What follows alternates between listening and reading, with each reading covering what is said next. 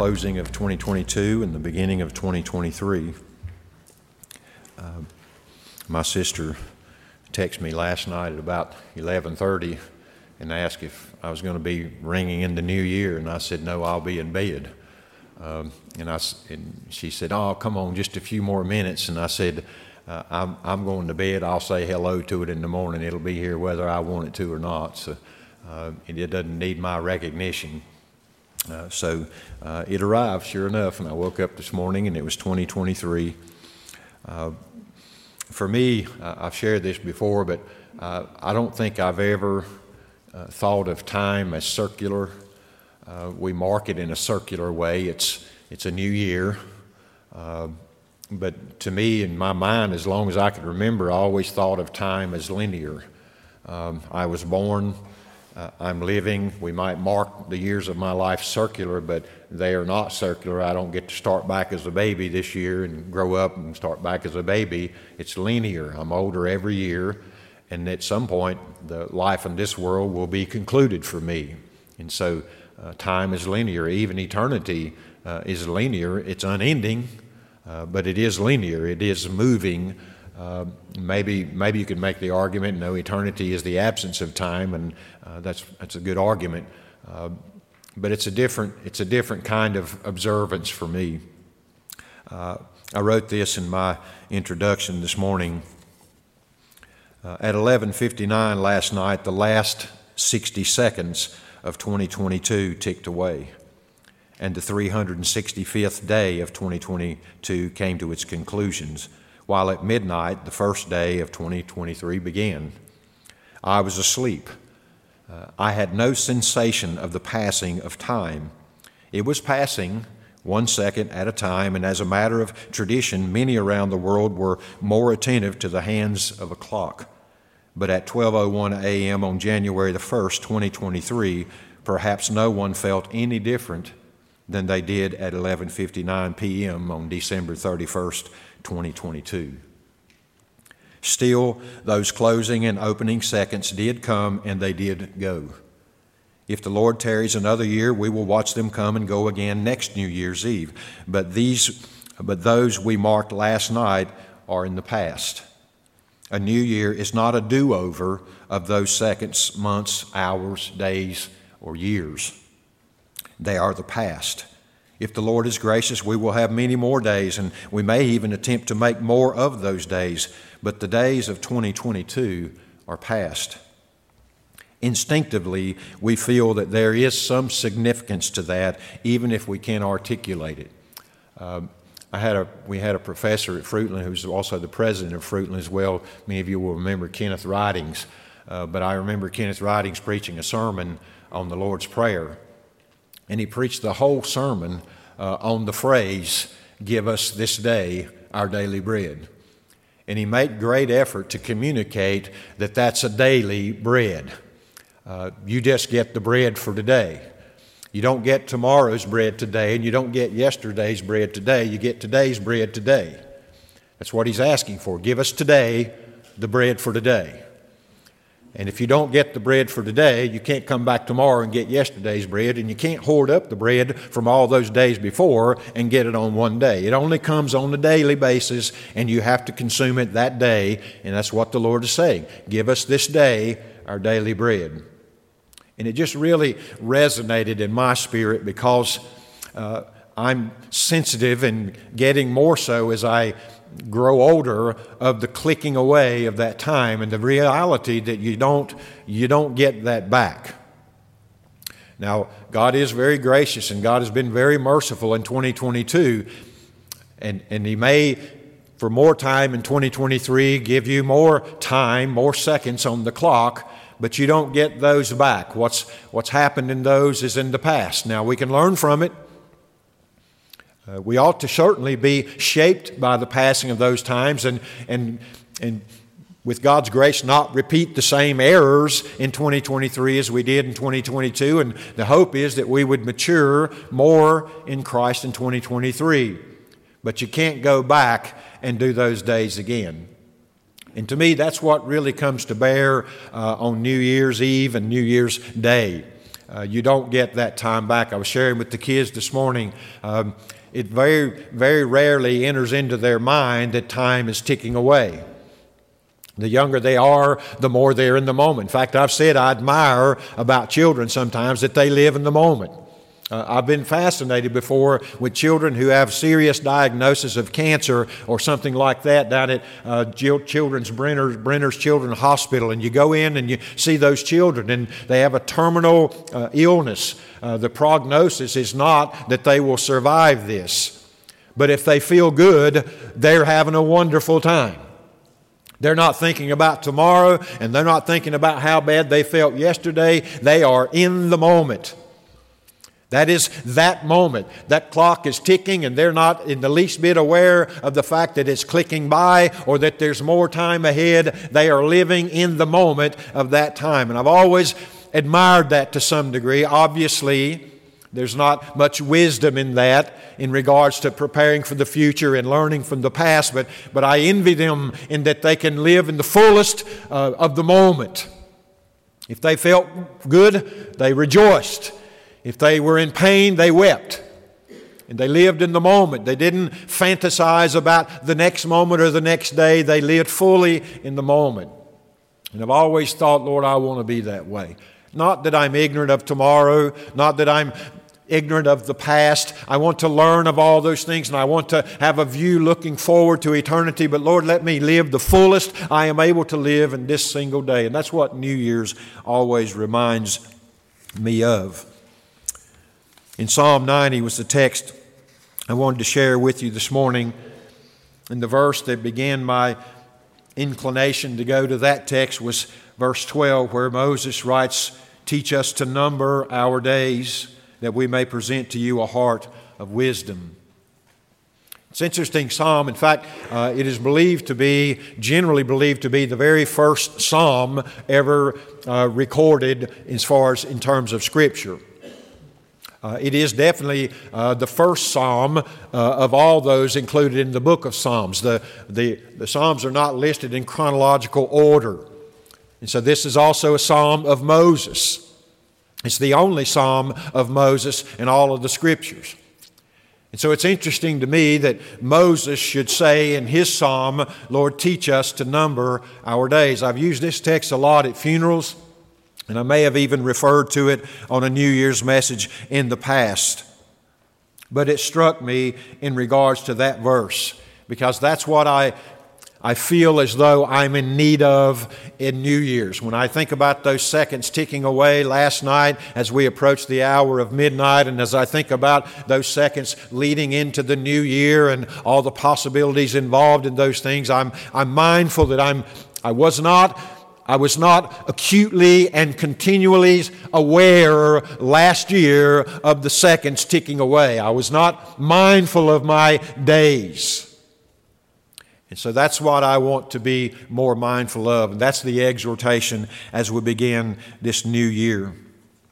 So let's read Psalm 90 together. I love the heading. It's not necessarily a part of the psalm, but an editorial note, but a prayer of Moses, the man of God. Lord, you have been our dwelling place in all generations. Before the mountains were born, or you gave birth to the earth and the world, even from everlasting to everlasting, you are God. You turn man back into dust and say, "Return, O children of men." For 1,000 years in your sight are like yesterday, and when it passes by, or as a watch in the night. You have swept them away like a flood, and they fall asleep.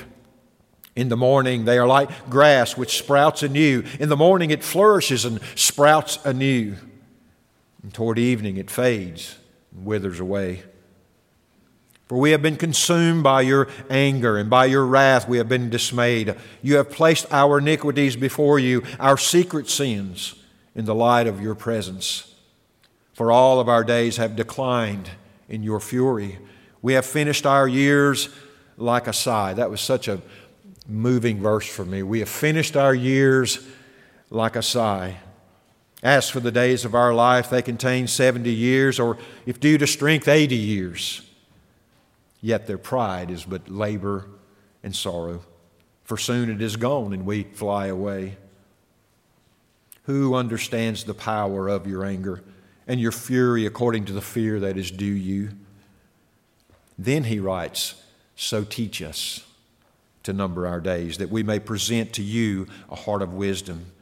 Do return, O Lord. How long will it be? And be sorry for your servants. Oh, satisfy us in the morning with your loving kindness, that we may sing for joy and be glad all our days. Make us glad according to the days you have afflicted us and the years we have seen evil. Let your work appear to your servants and your majesty to their children. Let the favor of the Lord our God be upon us and confirm for us the work of our hands. Yes, confirm the work of our hands. Father, we thank you for your word. Lord, help us this morning to be mindful of even the moments that are ticking by as we speak. As we're gathering here, Lord, every 60 seconds, a minute of our life is gone. And we have no promise or no communication of how many minutes we have left. And Father, as Moses prays in this psalm, Lord, we pray this morning, help us, teach us to number our days. We ask these things in Christ's name for his sake and glory. Amen. If I can give you a little background, Moses, it is believed, wrote this psalm near the end of the 40 years wilderness wanderings. Now, Moses has been with the people of Israel for 40 years. He led them out of Egypt through the mighty hand of God. They saw the miraculous works of God. They saw the Red Sea parted. They saw the plagues brought on upon Egypt and their deliverance from Egypt. They had been eyewitnesses to the power and majesty and glory of God. They had even gone to Mount Sinai, or Horeb, where God appeared there in a cloud and there were lightnings and thunder. So awesome was the sight that the people of Israel said, we don't want to hear his voice anymore, Moses. You go up and you hear what he has to say and you come and tell us. So glorious it was that when Moses came down from that experience, he was glowing, as it were, to the point that the people were frightened in regards to Moses and his exposure to the glory of God. And so he comes down and gives them the command. All through the wilderness they were led, as it were, by a pillar of fire by day and a pillar of fire by night and a pillar of smoke by day. They lived their lives for 40 years wandering in the wilderness. By the way, it would have taken them about a month to get from where they were delivered to the promised land border. And they had come there by the hand of God. And when they had the opportunity to go in and to trust the God whom they had seen working so mightily to give them the land, the spies returned with a report. And the people said, we can't take the land. It's full of giants and there are violent people there and powerful people there. We can't take the land. And because of that rebellion, God sent his people back out into the wilderness. And 40 years were going to pass as they were there. I thought about when Moses wrote this psalm, he had already experienced the death of all of his companions. That generation was not going to inherit the promised land. Their children would, but all that generation that rebelled against God's order there at the promised land would all fall in that wilderness. Around and around and around they would go in the wilderness, living day by the provision of God through manna and quail and all other things. They were dependent upon God for every moment of their survival, 40 years, and even then were rebellious, worshiping golden calves. And Moses has lived through all of this. He's been an eyewitness of it. He's watched as his companions and probably dear friends died there in the wilderness, never having inherited the promised land, having come out of Egypt with him with rejoicing and great song and great glory to God. Still, he watched his companions dying in the wilderness. And Moses himself had been taken up to Mount Pisgah's heights and looked over into the promised land, only to be told that he would not be going there with them, that he would die and be buried on that side of Jordan. So Moses has lived this life, and this is his prayer. This is his song. It's the only song we have from Moses. And that's not insignificant that this is the one that comes through. And so in verse 12, when he finally gets to the beginning of his petition here, he uses the word so. And when you read that, that ought to make you think on the basis of whatever has gone before in the song. Whatever he has said before, he understands as the provocation for this petition. So. Now he goes on to say, teach us to number our days. Well, something in the mind of Moses is provoking in him this understanding that we need to know, we need to be taught how to number our days. And that's what he's going back to. But look at what he says. He begins by rehearsing in his own mind first the Lord's sovereignty and His eternality. But he says, Lord, You have been our dwelling place in all generations. They had no dwelling place in the wilderness. They had lived 400 years in Egypt. That's not their place. They were a captive people. They had no dwelling place. And for 40 years, Moses has been leading the people of Israel around, pitching tent and breaking tent as the Lord directed, day by day, night by night, week by week, month by week, for 40 years. And Moses is looking back over all that time and realizing we had no dwelling place here. You are our dwelling place. That's where we've lived. You are our dwelling place. He goes on to say, for all generations. Not only has this generation dwelt in you, but Lord, from the beginning, from your call of our father Abraham out of the Ur of the Chaldees, you have been the place where we dwell. No matter what land we were in, we never could find ourselves able to take root and security in the land. You are where we dwell. Moses knows that, and he saw it borne out now for 40 years. This desert is not our dwelling place. These tents are not our permanent dwelling places. We are an itinerant people. We are pilgrims. You are our dwelling place. Moses recognizes that. And then he speaks to his eternal existence. Verse 2, he says of God, this one God who has been their dwelling place, he says, before the mountains were born, or before you gave birth to the earth and the world, even from everlasting to everlasting, you are God. That's our dwelling place. Before there was ever a place in which to dwell on the earth, He was our dwelling place. For generations, He's been our dwelling place. In fact, before the world was formed, He is God, and only He is God. Hear me now. Moses, in his experience, is rehearsing these realities in regards to God. He knows God. He's been up on the mountaintop. He's been up to Sinai, and he's communed with God. He's the one who was told to take his sandals from his feet in the presence of the Lord. He's the one whom the Lord hid in the rock and passed by in His glory. Moses knows God, but he also has lived 40 years now watching the people of God wander throughout the wilderness in their rebellion.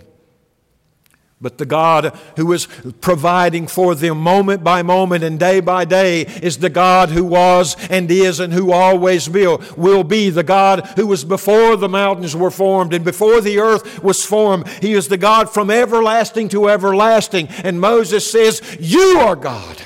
We have no other. We have no other. Couldn't help but think of Moses when he went up on the mountaintop and he came back down and the people had compelled Aaron, and Aaron had yielded to cast all their things and gold things together and to fashion a golden calf. I couldn't help but think when Moses was writing that was in his mind. These people in a moment, in just a few days, went from you being our God to putting together their golds and manufacturing a golden calf and bowing down and rising up to play and to commit all sorts of debauchery in the presence of this golden calf. Even in that rebellion, oh God, you are God. You are God. And Moses has lived among the people who were idolaters, even in the presence of that very God. Verse 3, he thinks in terms of God's eternality in relationship to our finiteness, as it were. he says of him, you turn man back into dust. Man came from the dust. God raised us up from the dust and breathed into our nostrils through Adam the breath of life, and man became a living soul. And he says of here, of this same God who brought us into existence from the dust, He sends us back to the dust. Our times are in the hands of God. I read this. In fact, I listened to Steve Lawson preached on this particular text. And in fact, after I read it, I thought, well, I'll just come and play his sermon because it was almost verbatim of what the Lord had impressed upon me here. But Steve Lawson says here, it's significant that Moses says, he doesn't say cancer sent you to the dust. He doesn't say the murderer sent you to the dust. He doesn't say the poverty sent you back to the dust. He sends you back to the dust. He is sovereign of our days. In fact, 139 says, before you lived a single one of them, they had already been numbered. You and I, by the way, are living out the number. You don't know what number that is. You know when they began in this world because that's your birthday. But you are living those out one by one. And every one of those days is clicking by this morning, second by second. And you don't know if the last second is now in the next second, or you don't know if it's 30 years or 40 years or 50 years from now. But you are living out a finite existence in this flesh, in this body, on this earth. That's not depressing. That's, to me, in some ways, liberating. And that's the God that Moses is speaking of and speaking to here. And in light of that God, this God says to man, go back to the dust. And He says to them, return. He means back to the dust, O children of men. God is in time, charge, and sovereign over our days. Verse 4, he says with God, this was interesting to me, for 1,000 years in your sight are like yesterday when it passes by. He sees in the past 1,000 years to him are like yesterday when it goes by. And then he makes another comparison here. It's like a watch in the night. That's 3 or 4 hours. 1,000 years to this God are like 3 or 4 hours. And I think that's just the psalmist Moses' attempt to describe the eternality of God and the transitoriness of man and of our times. It is. He sees more than 1,000 years. He sees the whole of it all at once.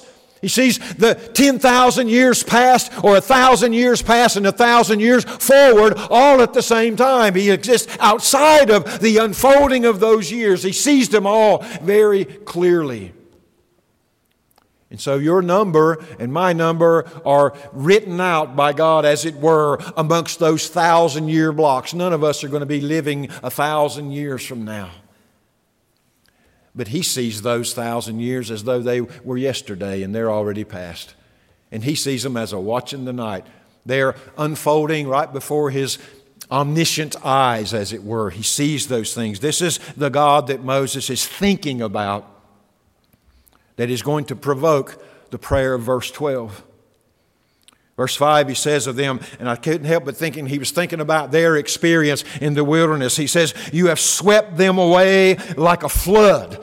The idea there is a flash flood, and especially in that area of the world, they had these wadis and just little channels, and they would be dry, basically riverbeds. But then all of a sudden a great storm would come, and they would so quickly fill those, and it would become a raging torrent down those riverbeds and wash everything in its path away. You see some of that in our desert here in America.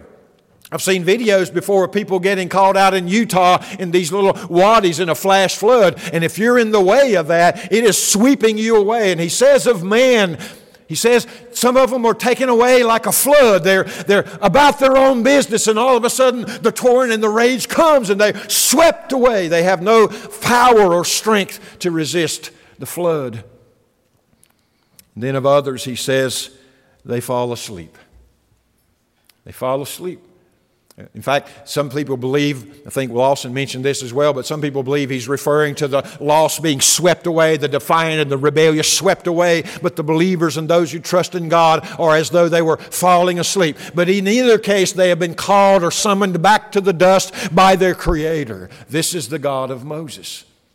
This is the God, by the way, in whose sight the people of Israel have spent 40 years resisting and grumbling at the provision of their God as they survived in the wilderness. That's what Moses has experienced. 40 years of it. And he provoked to write a song about the experience. He says of these as well, another analogy. In the morning, we, these human beings, these rebellious people of yours, in the morning they are like grass which sprouts anew. That's kind of the reference to the flood there. But when the water comes on those soils, a lot of times the grass from the surface will spring up and it looks like it's full of life and vibrant and green, and it contrasts with the darkness of the sand or the rustic color of the desert sands, and this grass springs up. He says, we're like that.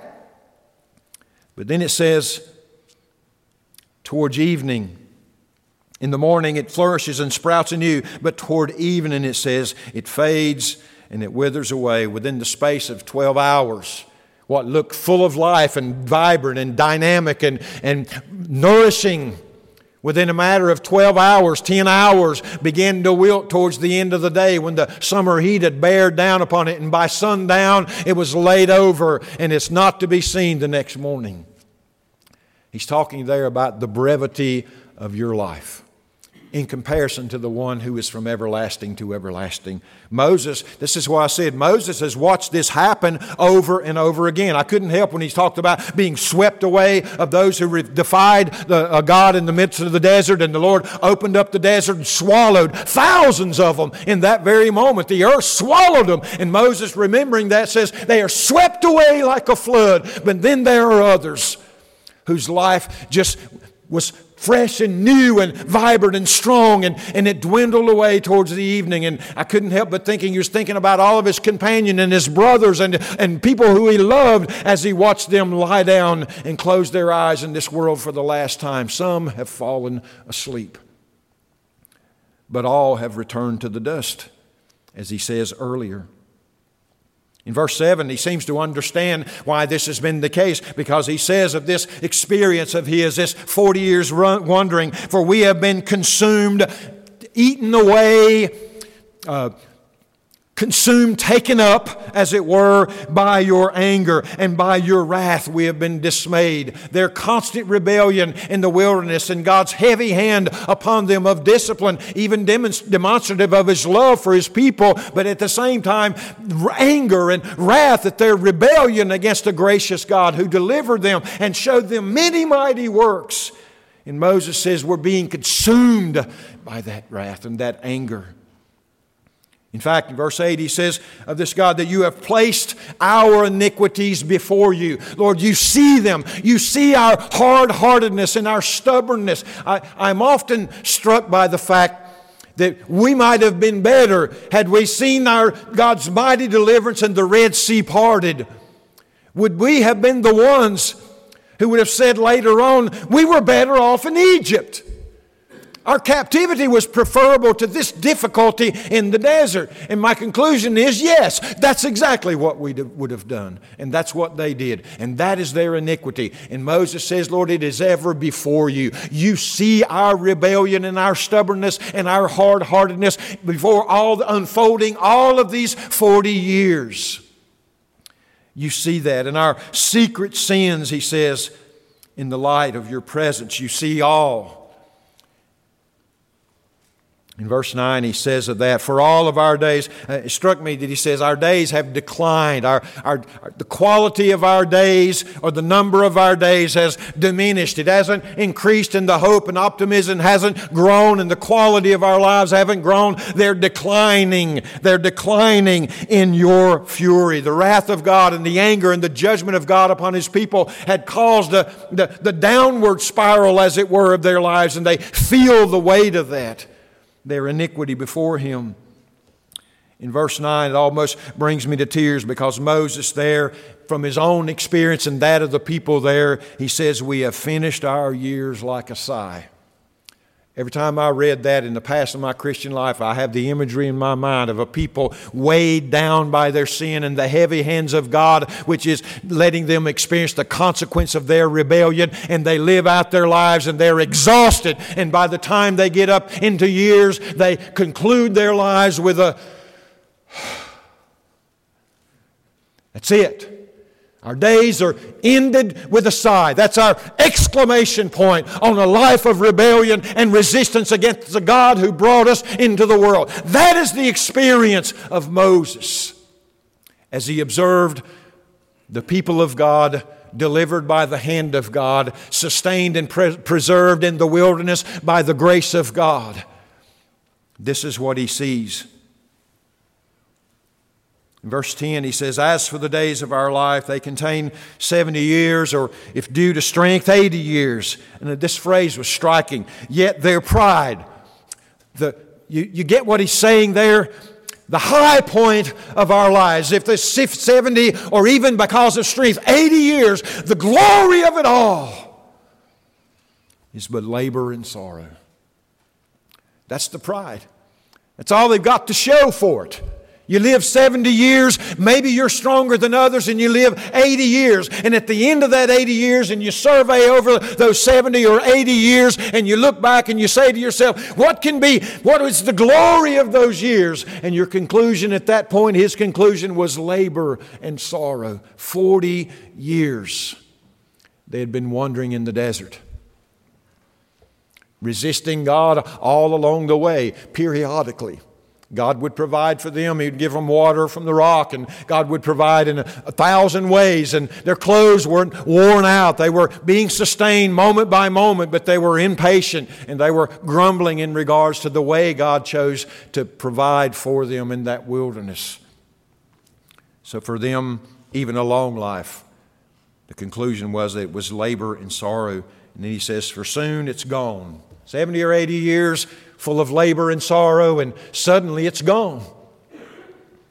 And we fly away. In verse 11 is striking as well, but he says, who understands, this struck me, the power of your anger and your fury according to the fear that is due you? Who understands it? When we experience what we're experiencing, when we see men swept away and falling asleep, when all of our years are pride, or pride of all of our years is sorrow and labor, when we end our years with a sigh, who sees the power of that anger? Do they understand why it is that way for them? Do they understand why it is that your fury rests upon the people in their rebellion? Do they understand the root of your anger? No, they don't, he says. They don't. Not according to the reverence that is due you. Why are they languishing under the judgment hand of God Almighty? Because they have sinned against an infinitely holy God who has extended nothing but grace to them in their own deliverance, having chosen them out of a pagan nation to bring them and make them His people. All the mercies of God received by the people of Israel in that moment under Moses' leadership were disregarded in regards to the holiness of God. And he says they don't understand the wrath upon them, not the way they ought to, because it doesn't produce in them an appropriate reverence for you.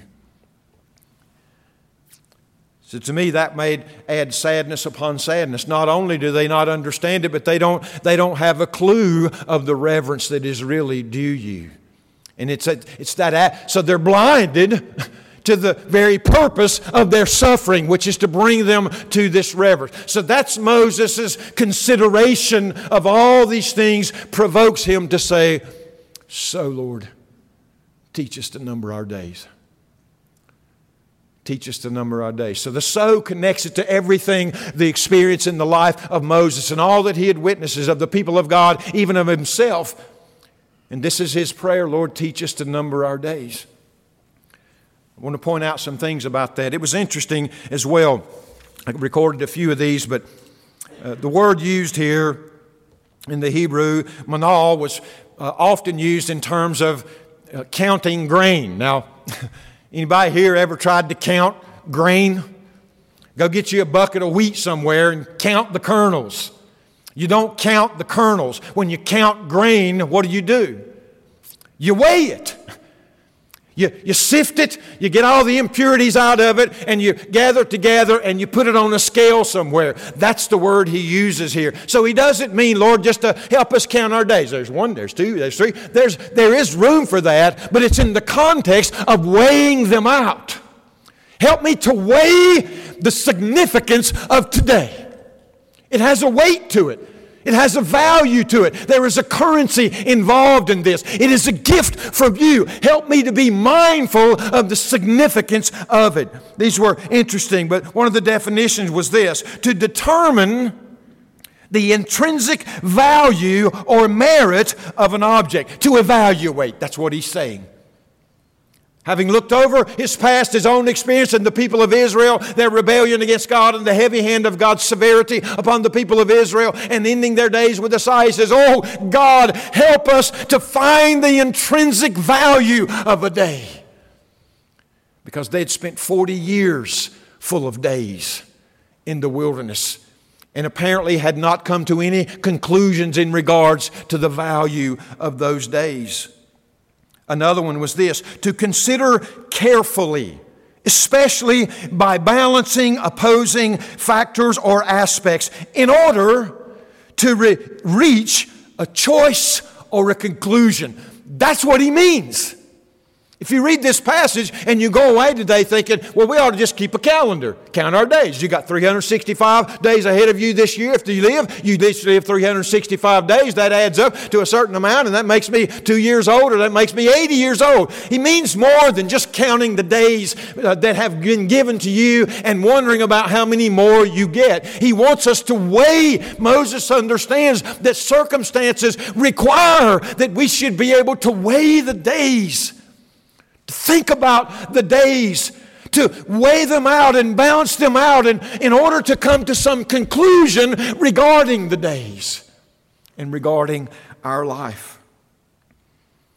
In a very practical sense, it had this definition: to weigh is to have a certain heaviness. They're talking about weighing something, like yourself on a scale. But literally, what you're doing is to trying to determine the heaviness of an object when you weigh it, right? To experience a specific force due to gravity, to which, as on a scale, a device for attaining the weight of something. And I thought about that in the context of what Moses, Lord, teach us, Lord, enable us to evaluate, to feel the force of gravity upon our days so that we might rightly ascertain its value and its weightiness. Do you know the weight of today? In fact, here's why I think it's so weighty this day. Not just this day, but the next second. This is why I think it's so weighty. Because the purchase of it cost Christ on the cross. That's why you're alive right now. Your heart beats another time. You take another breath. It is mercy drawn from the sufferings of Jesus Christ. Otherwise, you and I are immediately subject and due the unfolding of the wrath of God right now at this very moment. So that's the weight of a day. That's the ascertaining with the right amount of gravity and force to understand the weight of the day that you and I are living in. That's what Moses is asking for here. And it's striking to me that he asked the Lord, teach us. You know what that says to me? It doesn't come naturally to us. It is not inherent in us to evaluate the significance of the moment you're living in right now. It does not come naturally to us. We need divine illumination in regards to the weight of the days that we're living. You can't do it on your own. You know what happens when you try? I was sharing with Hope recently, we were having a conversation. This is why I think that people go out and do insane things like climb a face of a sheer mountain without any ropes or any safety gear whatsoever. And they thrive, they flourish, they say, when they achieve their goal. But someday, they fall and they die. And they say that I'm never more alive than I am when I'm near death. That's the worldly man understanding or grasping the passing of his time. And he realized that his life is brief, and to make himself feel more alive, he tempts fate, as it were, and puts his life at risk. And when he succeeds and he doesn't die, he's alive and he's exuberant and rejoicing. He feels more alive than ever. That's the natural man's response. Moses doesn't want that. Moses says, teach us. He appeals to God for the illumination and for the teaching of us of how to rightly evaluate our days. Notice as well, he says the number there. I think he means more than how many of them there are. But by numbering, he means to enumerate. Lord, help us not just to feel the way that today, but tomorrow and the next day and the day that follows, and the day that follows. And if you give me 70 years or due to strength 80 years, every single day has its weight and its significance. Lord, teach us that. Teach us that. The reason I use this at funerals is because death has a way of becoming an instructional instrument. I've shared this before, but when my grandfather died, the Lord sowed a seed in my heart that never did bear fruit for a long time. But you know what I remember about his funeral service? I remember them closing the casket. And I love my grandfather. And when they closed the casket, what caught my attention was the shadow that came over his face as the casket lid blocked out the light. So he's in the light here, and as it closed, the shadow came across his face. And then the casket was shut. And I remember there was one piercing question in the depths of my soul. Now what? Now what? Is that it? The man so full of life, whom I love so deeply, is this the sum total of all of his years? Is that it? And the Lord worked with that seed and pricked the heart with that reality, because I was gnawing question, what is next? Moses says, Lord, teach us. Teach us to number our days. Why does he say this? So that we may present to you a heart of wisdom. Lord, cultivate in my heart wisdom, so that the wisdom of you, the wisdom that you have brought about by opening my eyes to the significance of days, will itself be offered back to you and be pleasing in your sight. Wisdom, the fear of the Lord, the Bible says, is the beginning of wisdom. So teach us, Lord, to number our days. I'm going to close real quickly with just reading verse 13 and beyond. Do return, O Lord. This is part of his prayer, but I think also an expression of his hope. Do return, O Lord. How long will it be? It's been 40 years. How long will it be? And be sorry for your servants. Satisfy us in the morning with your mercy or with your loving kindness. Why? So that we may sing. Apparently they stopped singing, and there was certainly no joy. We want to sing, and we want to sing with joy. Teach us to number our days, because we can't sing, and we can't sing with joy, and we can't be glad on our own. But Lord, if you will open our eyes and help us feel the weight and the gift and the mercy and the grace of every single day, oh, it will inspire in our hearts a song, and we will sing joyfully, and we will be glad. Come, O Lord. Make this true for us. Make us glad, verse 15, according to the days you have afflicted us in the years that we have seen evil. I love this. Let your work appear to your servants and your majesty to their children, which is striking because it had been appearing all throughout the 40 years. Quail, manna, water from the rock, deliverance, clothes that didn't wear out. His works were evident, and he says here, Lord, make it appear to them. Let them see that it's your work. As far as they know, at the back of the crowd, there's just water flowing out of a rock. They don't know it is the intimate work of God providing for them moment by moment. Oh, Lord, help the children to see that it is your works. And then having seen your works, let them see your majesty. Moses had caught a glimpse of that up on the mountain, so much so that it changed Moses forever.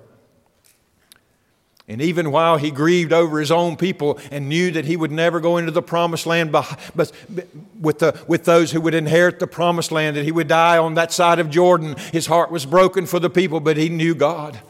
He knew God. and He knew what the people were missing. Lord, teach us to number our days. And finally, He ends, let the favor of the Lord our God be upon us and confirm or establish, make the works of our hands have eternal significance. Let it not be a futility. Establish, make them fruitful, the works of our hands. And He repeats, yes, confirm the works of our hands. Let us work in such a way that produces fruit for You, to Your glory. So my petition on this New Year's Day is that for you and for I, that the Lord would teach us to number our ways in exactly the way Moses means it. We do this every year on this occasion, but the number of the days of 9 of our brothers and sisters in Christ concluded at Diamond Hill in 2022. There's others outside of our membership that it concluded for as well. But this is how real this is.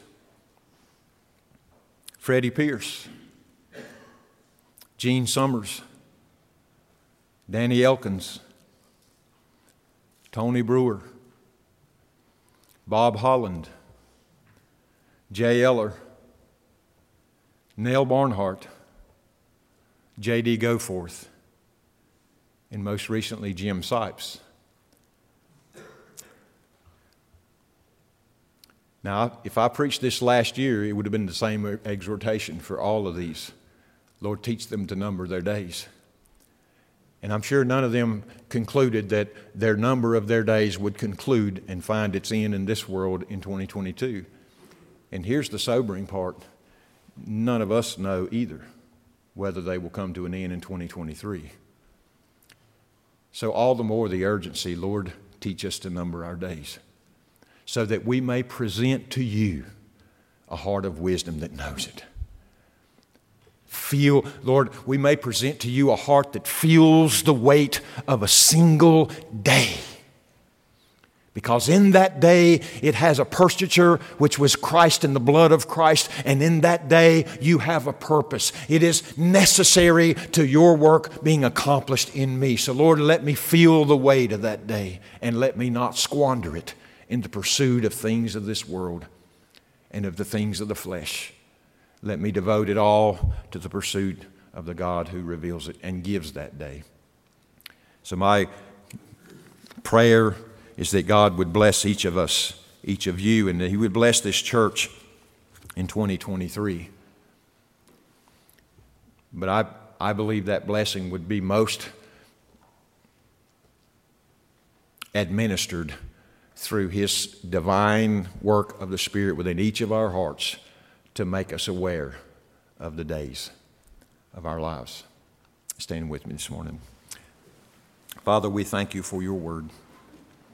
Lord, when I think about the life of Moses and the heartache he must have known as he watched people that he loved and falling one by one in the wilderness, some by a torrent, and others simply falling asleep, their bodies exhausted. Lord, I think of him as he watched the rebellion and the resistance over every mercy that You extended to Your people, and how it must have broken his heart, not only that his people were suffering as a result of that, but also that Your glory was somehow diminished or tainted or obscured by their rebellion, and how his heart must have been broken here at the end of their 40-year wanderings.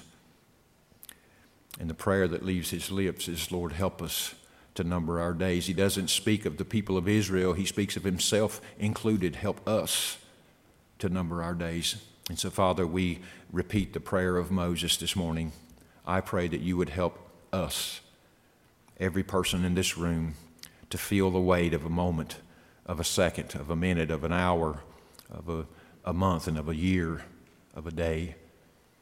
And I pray that those days would be devoted wholly to You more fully as our lives progress according to Your grace. Lord, have Your way in these moments in our hearts. Father, I trust that Your Spirit has spoken to hearts already.